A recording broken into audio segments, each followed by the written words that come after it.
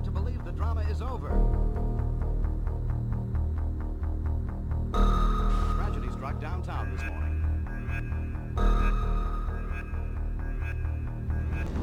Welcome, ladies, gentlemen, seafarers, mariners, and amphibians from beyond. You are listening to the Je ne Colle pod series. The opinions presented in this series do not represent the official position of any government, organisation, or entity. Welcome back to Je ne Colle, everyone. I'm your host, Lucy, and welcome to the episode. This is part one of a special two-part episode where we will be discussing amphibious operations with a series of authors who contributed to a new book out called On Contested Shores, The Evolving Role of Amphibious Operations in the History of Warfare, published by the US Marine Corps Press. It's a fantastic read, and I've posted the link below, so check it out. Today in part one, I'm joined by Tim Heck, a co-editor of the book, an artillery officer in the US Marine Corps Reserve, and Sue Komarath, a contributing author and a policy advisor who works for the Department of the Navy. Welcome, Tim and Sue, and thanks for joining Je ne Colle today. Thank you for having us. Thank you. Thanks, Luce. All right, I guess I'll start with you, Tim. So the book, On Contested Shores, what precipitated the desire to organise the book, gather authors from around the world? Was there a key issue that you wanted to address when you decided on this project? Yeah, so Brett and I put this together because we saw a gap. You know, you look at, and Brett and I are Marines, so we kind of default to, like, what is the Marine Corps doing when we think about things or we frame things, because that's been our upbringing. And you look at the Commandant's most recent reading list, and there is Merrill Bartlett's Assault from the Sea, which is a collection of essays on amphibious operations.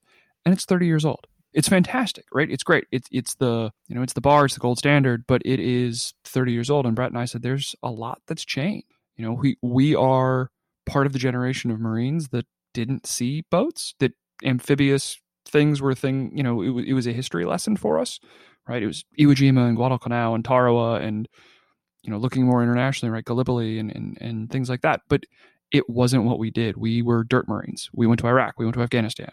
But as General Berger starts to shift us back to sea, we saw a bit of a gap. And we started this process before General Berger became the commandant, but it was kind of very fortuitous, especially, right, chapters like Sue's, which are predictive in a way of where the U.S.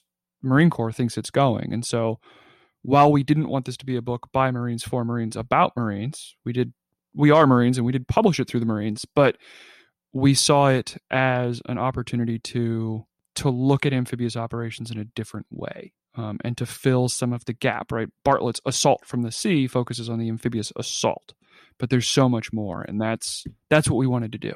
Yeah, okay. And that's a good segue. So Sue, your chapter's titled The Future is Amphibious, the Role of Naval Special Warfare in Great Power Competition.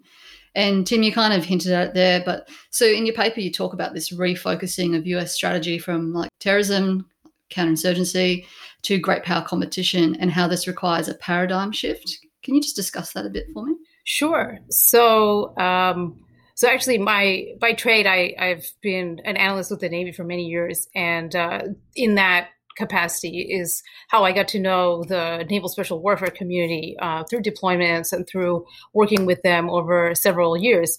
And one thing that I've noticed, and so the bulk of my focus, especially being a Middle East specialist, has been on counterterrorism. And what I've noticed and learned over time is that this last generation has truly been shaped by the events of 9/11 and the conflicts that followed, which are primarily ground-based, focused on tactical non-state actors. And, now when we are talking about, strategically shifting to this global competition, I mean, that is night and day from, it's just miles away from the missions that everybody has been, at least the NSW community has been focused on for the last 20 years. And what that means is, we have a whole generation of, active duty military members who have, by contrast with their predecessors, very limited naval experience,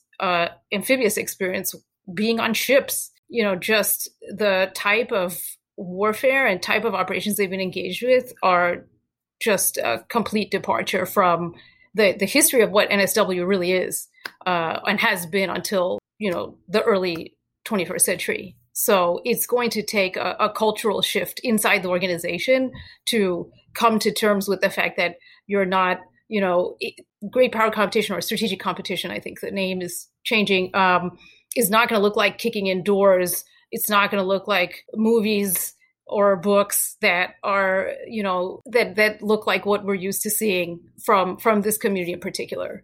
Yeah, that is a good point. And I've heard a lot of commentary where they say for the Marine Corps, they're going back to their roots. You kind of highlight that where you have a whole generation of officers that haven't actually served at sea because of the types of operations that the US has been engaged with. But in regards to going back, the naval special warfare going back to its roots, would you be able to give an example from before the 9/11 era of a successful US NSW-led amphibious operation? So the interesting thing is that, the examples I use in the chapter are examples of NSW supporting operations that have strategic value. I wouldn't necessarily say that they were in the lead. So the examples I provide, some of them are Ernest Will from the late 80s. So we're talking about, using a float forward staging basis to intercept vessels during the Iran-Iraq war and, maintain the flow of ship traffic. So, they are not the starring role in an operation like that, but they're providing a very, very important service. Another example is both the beginning of the Gulf War in 91 and the Iraq War in 2003, when the Naval Special Warfare Community was employed to secure critical infrastructure in Iraq, specifically, the oil facilities right along the water there. So again, important strategically, but not shooting bin Laden in the face. So they're providing a supporting role that has critical strategic value, but it's totally different from what they're known for now. And those kinds of operations were the bread and butter of this community for many, many, many years. You've used a couple of examples, kicking down doors, shooting bin Laden in the head. And Tim, you can probably weigh in on this if you reflect back to when you were first beginning your career in the Marine Corps. Do you think this restructure, paradigm shift, will have an impact on recruitment for people who have this vision based on counterinsurgency operations, and now it's changed? Maybe we'll start with you, Sue, and then jump to you, Tim. I think it could. I think it could. I mean, so what I'm not sure about is, because I'm not a young 18-year-old military-aged male, but I don't know what they're thinking. But I do think that the modern, likely mainstream reference for most people when they think of Navy SEALs or even the SWCC community, which is lesser known but also part of NSW, is still the Zero Dark 30 or those other types of references, the action figures and so on. So they might still join, but then realize once it's too late that, hey, wait a second, what is this great power competition thing? So I think over time it might become more apparent that the focus of the military in general is not what it used to be. But what I think is maybe more concerning for the near term is the fact that most of the people who are in leadership now, the bulk of their experience is exactly this. It's counterterrorism. It's tactical ground-based operations. It's multiple deployments to Iraq, Afghanistan, the Horn of Africa, Yemen, places like that. And they're just going to have to be very creative about how they apply that experience against a problem like strategic competition with China and Russia. Yeah. And what about you, Tim? What are your thoughts of your former Marine Corps self as you were just starting out in your career? What do you think he would think? Where's the lava monster? I'm still looking for that guy. No, I think you're going to see a change. I think Sue nailed it. You're going to see a change. What that change looks like, I don't know. She's talking about Zero Dark 30. I'm thinking American Sniper. I'm thinking, terrible as it was, the Hurt Locker, right? Like, this is the image, right? So, I was 8, 9 years old when Desert Storm happened. And I remember watching the news every night at dinner and seeing precision-guided strikes and all of this. So an 8 or 9-year-old kid now is seeing, well, actually, an 8 and 9-year-old kid that when bin Laden was killed is now able to join the military. And so what is his or her perception? I'm curious to see what that's going to do. You know, I think everybody has this, there's a bit of an attitude that I went to the last hard class.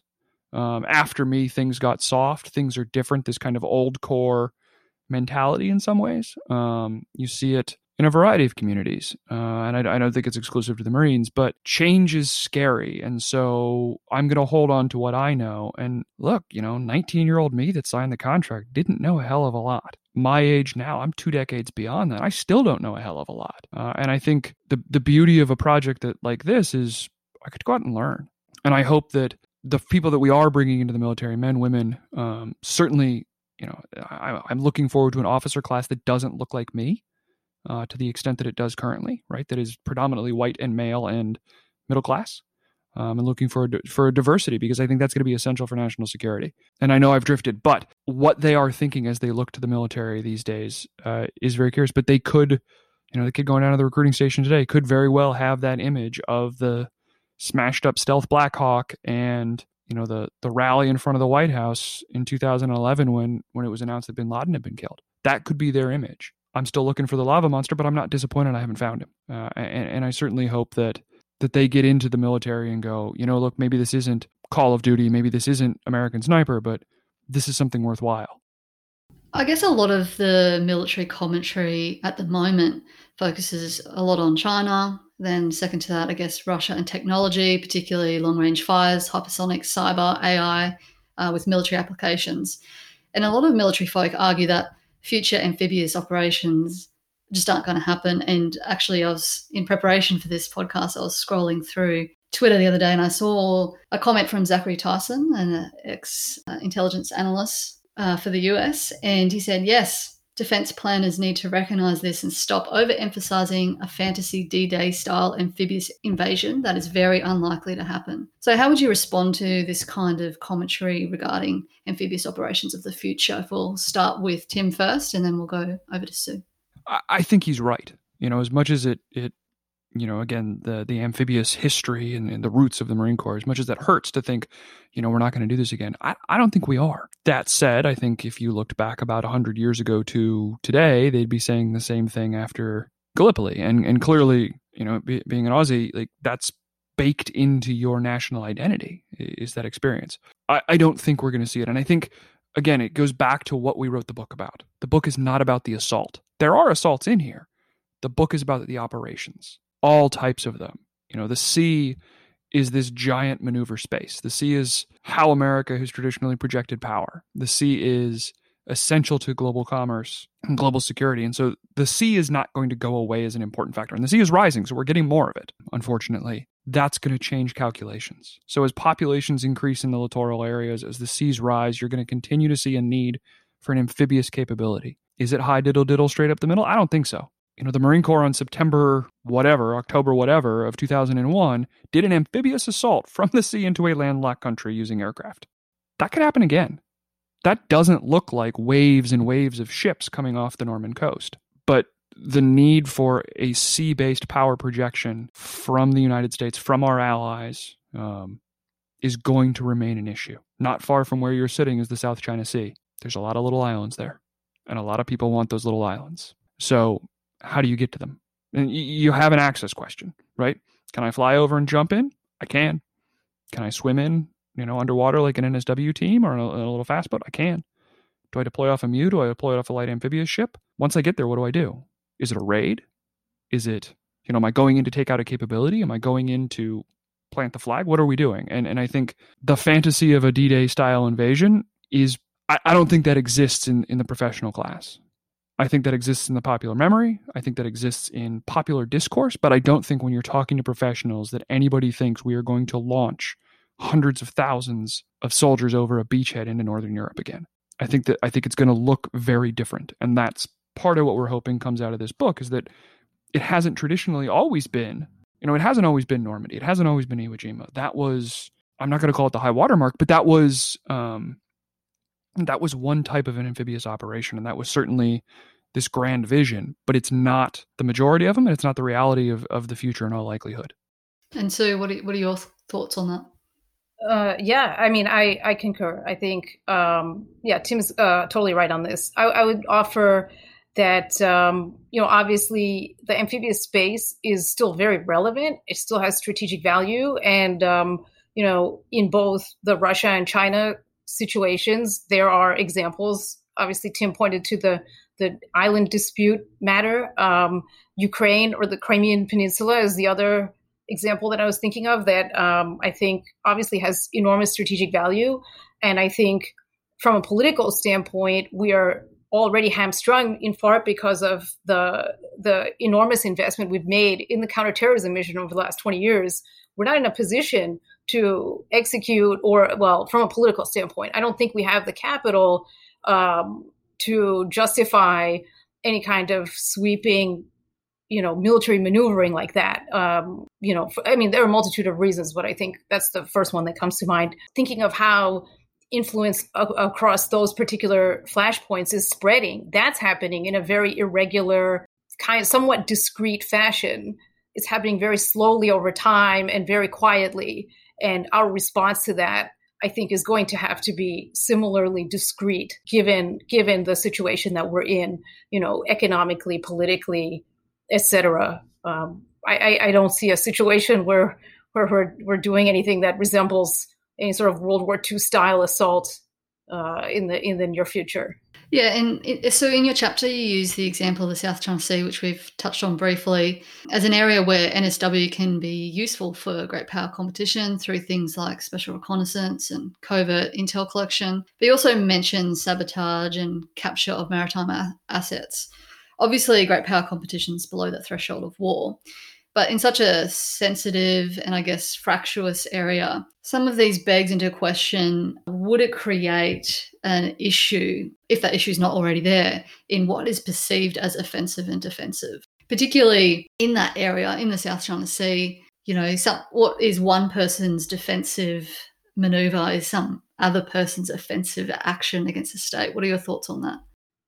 Absolutely. No, look, these areas are very gray. I mean, I have a little graphic in my chapter kind of trying to assess. I mean, it's not scientific at all. It's just a sort of going by feel, assessing the level of, provocativeness of a particular type of action. And, I was hoping in the peer review process, people would push back on whether they thought certain types of actions were more provocative or less provocative. I think that is absolutely a matter of perspective and debate. But I also think that, we have to make some calculations about what is the threshold for us, what is acceptable in terms of Chinese provocative action in the South China Sea or Russian provocative action in its own areas of control, and what we're willing to push back on, right? So I think there's a calculation to be made about what are we willing to stand up for, and to what extent are we willing to put ourselves out there, and if that means doing something that is low visibility, that hopefully is low risk, but potentially high reward. I think that's a conversation that needs to be had. But this is by no means a clear. Yeah, I have learned over my experience in the last several years that offensive and defensive, it's just not that clear cut. I think some very challenging conversations are definitely going to need to be had about this, and I think that we need a lot of creativity to tackle some of these problems. And I guess going back to you, Tim, we've discussed a little bit about in the cultural memory, these big amphibious landings are the memories that survive, right? For the Marine Corps training, do you think current Marine Corps training is aligned to the other types of amphibious operations that might occur in naval special warfare and things like that? Do you think that's mirrored the cultural memory of the public and what the US Marine Corps is training for? Or is the US Marine Corps actually training quite well in a diverse array of scenarios? That's tough for me to answer because having been a reservist for so long and bouncing around unique mission type units, I know that the unit that I came from, the unit that Brett's at currently, we're good at what we do, and it doesn't always have to deal with a boat. Yes, naval gunfire is in the name, but there's not a lot of naval gunfire assets we have, so we do it through other means, and I think that's the beauty. I think back to a story. Or I think back to an event, right? I'm 17 years old. I'm attending the National Youth Leadership Forum on Diplomacy and Defense and something, right? Like some high school nerd conference. And they brought in General Jones, who was the commandant of the Marine Corps at the time, right?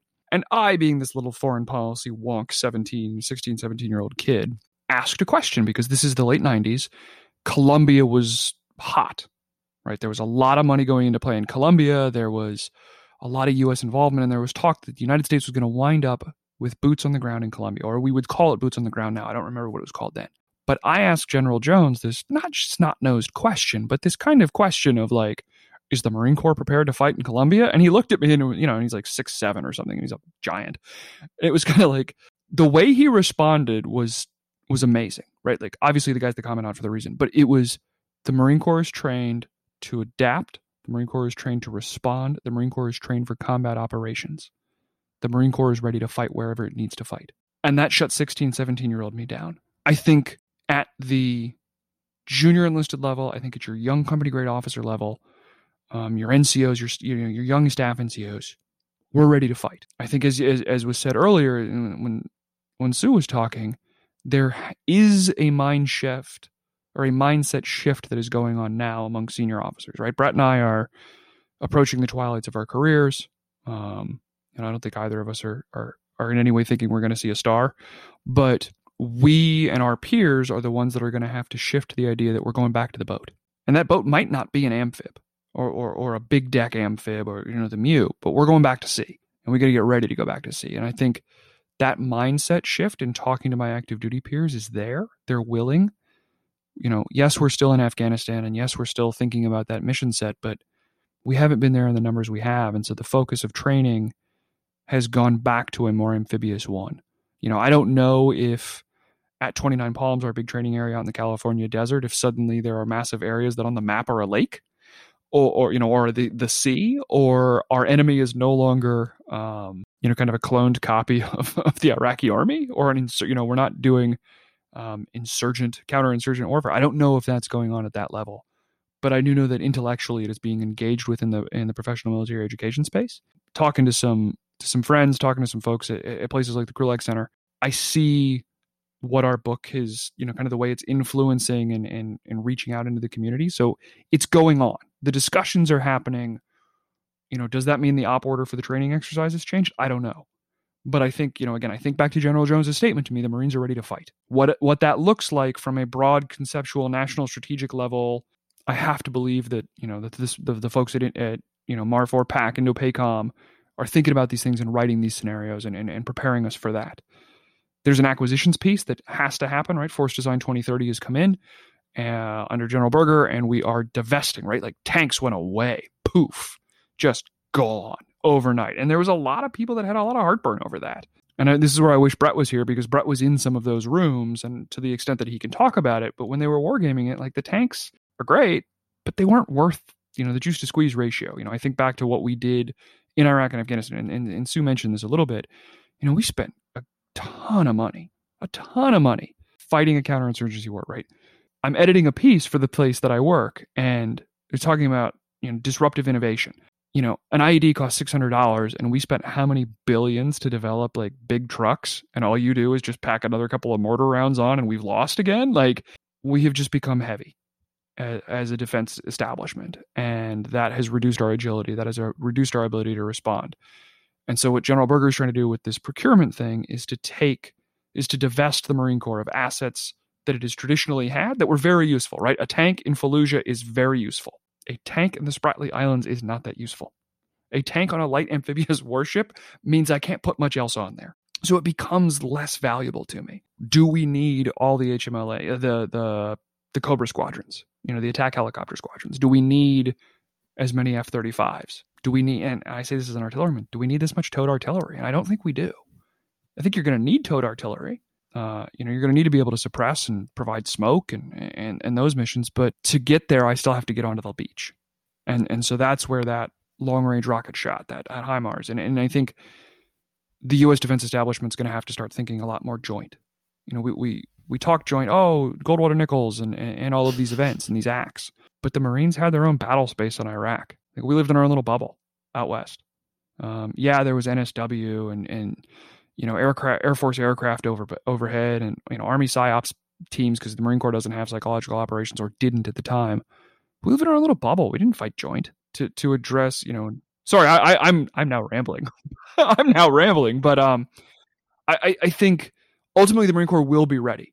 There's going to be a procurement piece that is going to lag, because again, you look at, I think as a taxpayer, I hear the chairman of the Joint Chiefs of Staff come up and I don't know if General Milley's actually said it in these words, but come up and say, our readiness is just killing us. Like, dude, we just put how much money into your budget for the last 20 years and you're telling me you can't fight a war? I'm sorry. I got to rebuild this bridge that's collapsing. I got to secure the oil pipelines because the cybersecurity's down. There are all of these competing interests that are going to have to get addressed. And I think that's where the rub's going to be. The Marine Corps is going to be ready to fight, but how it fights and what it fights with is going to be a different story. You kind of lead into my next question there, is what, in your view, are the key capabilities that the US, as in key Marine Corps / joint amphibious capabilities that the US needs to start looking at now or that are currently in the pipeline? We'll start with you, Tim, and then I'll be keen to hear your thoughts as well, Sue. I think the first thing we need to invest in is a larger fleet in terms of quantity, a smaller fleet in terms of tonnage. So rather than having, the USS Bonhomme Richard had a fire back in the fall, they're going to scrap that thing. We have lost a giant amphib ship that has incredible capabilities. But if instead of replacing it with a like copy, I replace it with, say, 4 light amphibious warships, which is kind of a design coming out of Australia, poof, I've increased my ability to spread. I've increased my ability to spread out enemy reconnaissance assets, ISR assets. I've increased my ability to project power. It's not a 1970s Amtrak coming off the well deck of the back and motoring toward shore, Iwo Jima style.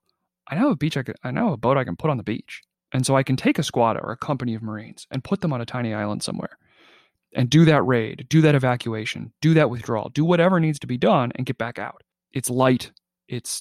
I can hide it easier. I can spread them out, and I think harnessing that technology in the naval service, lighter amphibious warships is going to help the Navy get to its 600 ship goal or whatever the current number is. And I think it's still 600. They're not all going to be massive battle carriers. Those are vulnerable. England, what was it? Churchill made some comment about the UK being the world's greatest aircraft carrier, right? Like, you can't sink it, or if I could seize landing strips, if I could seize those advanced bases, you can't sink those. But I can find your carrier. I can sink that thing. And I think the Jeep carriers in the Second World War were a prime example of this, right? We just produced a ton. Our predecessors produced a ton of relatively easy to manufacture, relatively limited capabilities. Right? It's the 70% solution. I'm just going to mass produce the 70% solution and overwhelm you. Be able to overproject power on you. I think that's what the U.S. needs to get to when it thinks about joint operational access, when it thinks about joint amphibious operations, is just the ability to overwhelm, outsmart, outmaneuver, because again, the sea is a giant maneuver space, the enemy. And we can't do that with the LHAs and LHDs we have currently. The current construct just isn't there. And what do you think, Sue? So I'll speak a little bit about NSW specifically, since that's where I'm more comfortable. And I would say I echo Tim's sentiments about keeping things light, low footprint, low vis. I personally think they should focus a lot on a lot of the non-kinetic skill sets. I mean, obviously all of this is happening in training, but I think, a refocusing and emphasis on things like special reconnaissance, infill, exfil, sabotage operations, things like that are probably something that we should be thinking about more, just because I really think, especially in terms of applying soft skills, the soft skill set to the great power competition, I really think that being discreet and being really creative about how we approach this problem is going to be what gives us an advantage. It's not, it's not direct action raids. It's just not. And the other thing that we really haven't talked about that I personally think is, something that has a lot of strategic value is building partner capacity. That's another thing that NSW has been doing for a long, long time. There's a lot of value in supporting partners who are regionally, based. They have a stake in this conflict, in this problem, and it's a means of amplifying our own influence, but also enhancing the skills of other countries that will offer us a means of addressing this problem without just being flying in to save the day. And again, I'm thinking of the Iwo Jima style type of operation that people are thinking of. BPC, it doesn't have the same ring to it, but I think that's one of those long-term investments that brings a lot of reward. And I mean, speaking from the Australian perspective, we have the US Marine Corps that rotationally come out to Darwin, and I know that's hugely beneficial for us as well. So I agree with your comments that enhancing that with multiple other regional nations would be a good thing. Okay, well, that brings us to the final stage of the episode. So that's right, Mariners. For those who are committed listeners, it's time for our Sailors 3. So if you're tuning in for the first time, that's 3 questions we ask every podcast guest. So we're going to start with Tim today. And here we go. So the 3 questions, I'll quickly race through them and then we'll ask Tim one by one. So our guests have to tell us their favorite military platform in service or from history, and then their most interesting emerging technology, which can be kind of fictitious and a long game, or it can be in development right now. And then we have the wild card. So our guests can either make a prediction for the future of military operations or recommend a book to all emerging leaders. So Sailors 3, Tim, for the first question, what is your favorite military platform in service or from history? I'm going to go with the C-47 Dakota transport aircraft. Okay, and tell us why. It's the aphorism, right? Professional or amateur study tactics, professional study logisticians, right? I mean, the DC-3 did a ton of work and still continues to do a ton of work for a variety of militaries, right? The Berlin Airlift was made possible by the DC-3 or the C-47, right? You jump into Normandy, you jump into the islands in the Pacific, C-47. Your first generation gunships in the United States Air Force and in South Vietnam, C-47. So you have this incredibly long-lived platform that is still providing service. It's in the arsenal, or it's in the inventory of several Latin American nations I know, and I think there's probably 1 or 2 African nations that are still flying it in frontline service. On top of which, it's just a beautiful piece of 1930s design. Streamlined, it looks beautiful.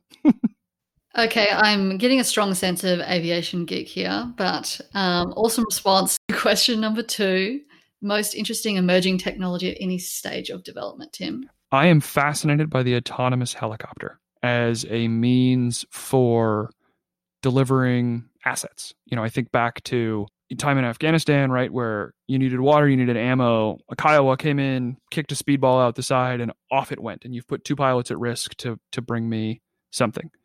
Instead, I can send a drone, right? And if Amazon can deliver me my package using a drone, that's pretty awesome.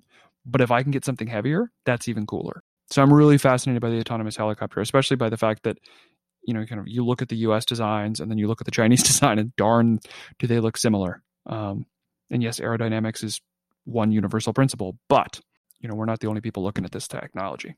Oh, interesting. That's very cool.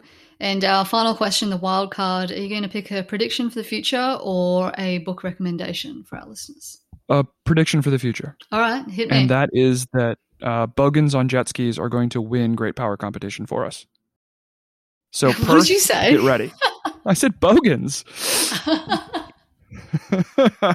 No, okay. I didn't know you spoke Australian. Sorry.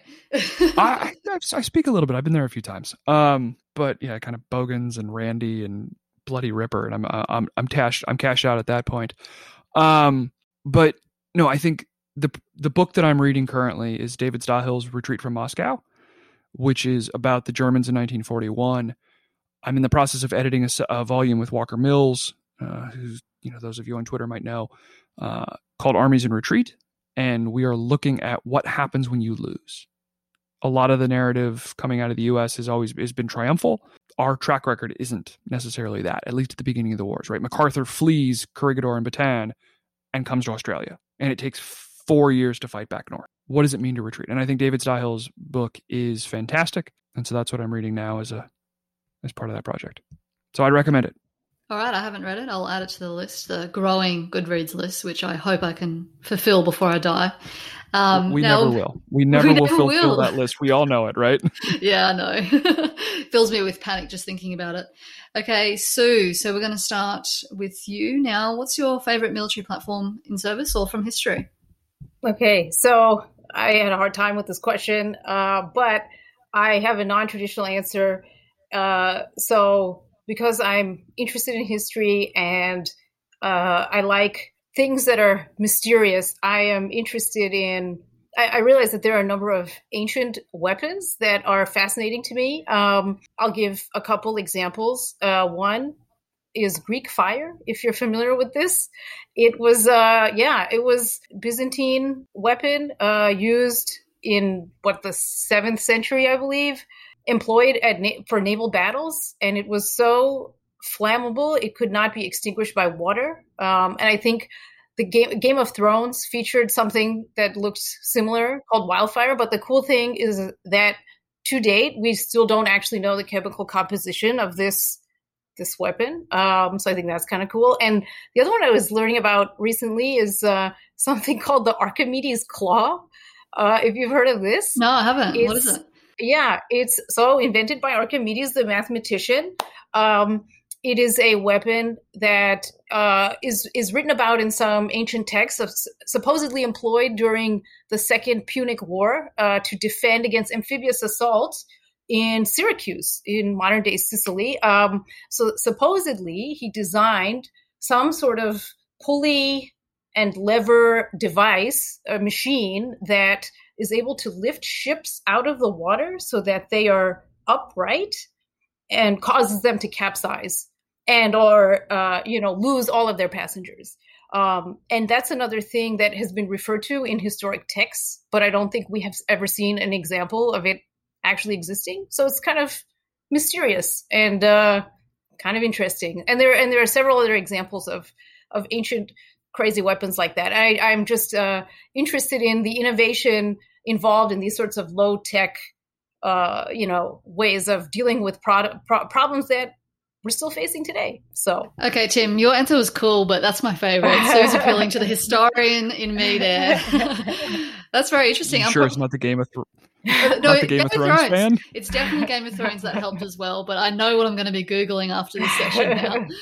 Thanks, Sue. So the next question is, what's the most interesting emerging technology at any stage of development in your view? Along the lines of, adapting against, low tech problems, causing bigger issues, I'm very interested to see if we ever actually come out with a cost-effective counter UAV weapon. Again, as a military specialist, I have seen, insurgent groups, non-state actors employ $200 commercial off-the-shelf drones you can buy from Amazon and create absolute havoc. Right now, a popular defense against some weaponized unmanned aerial systems is the $3 million Patriot. There has to be something better. I know that there are some things on the market that are being offered, but I have not seen something that is going to really do the job that we need. And it just goes back to Tim's point about it's incredible. You don't need a lot to have a really, to still have a big impact. Someone can figure this out. Yeah. If someone can figure that out, just drop us a line. We'd like to hear your idea. And for the wild card, Sue, would you like to make a prediction or recommend a book? Sure, I'll make a prediction. So again, my bias is showing here, but I would say I think when we talk about things like the great power competition, strategic competition, especially at the institutional level, I think it's really important not to overcorrect for this. I completely understand the need to shift and divert resources to posture ourselves against a strategic problem. I totally respect that. But I will say there are already historical examples in the last 10, 15 years of us trying to overcorrect and then being thwarted by, immediate emergencies. Examples are during the Obama administration, they had the pivot to Asia. And during that time, we had Benghazi and we had the rise of ISIS. I think that we just need to take care. We have to figure out how to walk and chew gum, as they say. It's going to be difficult. It's going to require doing more with less. But we really need to think about it in those terms instead of trying to make everyone prove that they're supporting the great power competition, when I don't think everyone has to. I think most of us do, but some people need to keep, their eye on some of these other problems that may take advantage of the fact that we're distracted.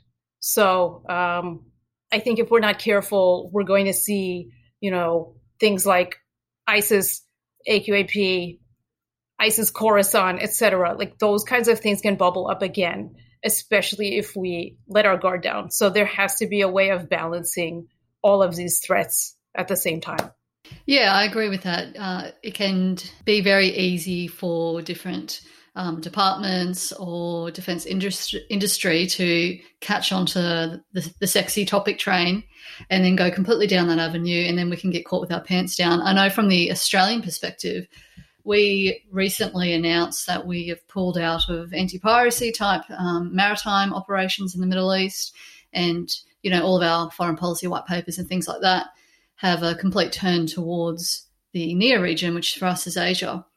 But then, you don't know what is going to happen in the future, and have we potentially lost our foothold and all the logistical support that is available there. That kind of conversation is happening. All right, awesome. Well, thank you very much, Tim and Sue, for joining me on Je ne Colle today. It's been a pleasure having you. Yeah, thanks for having us. Thank you so much. It's been a pleasure as well. Thank you for listening to Je ne Colle Pod. Stay in contact with us via jenecolle_pod on Twitter or www.jenecolle.com.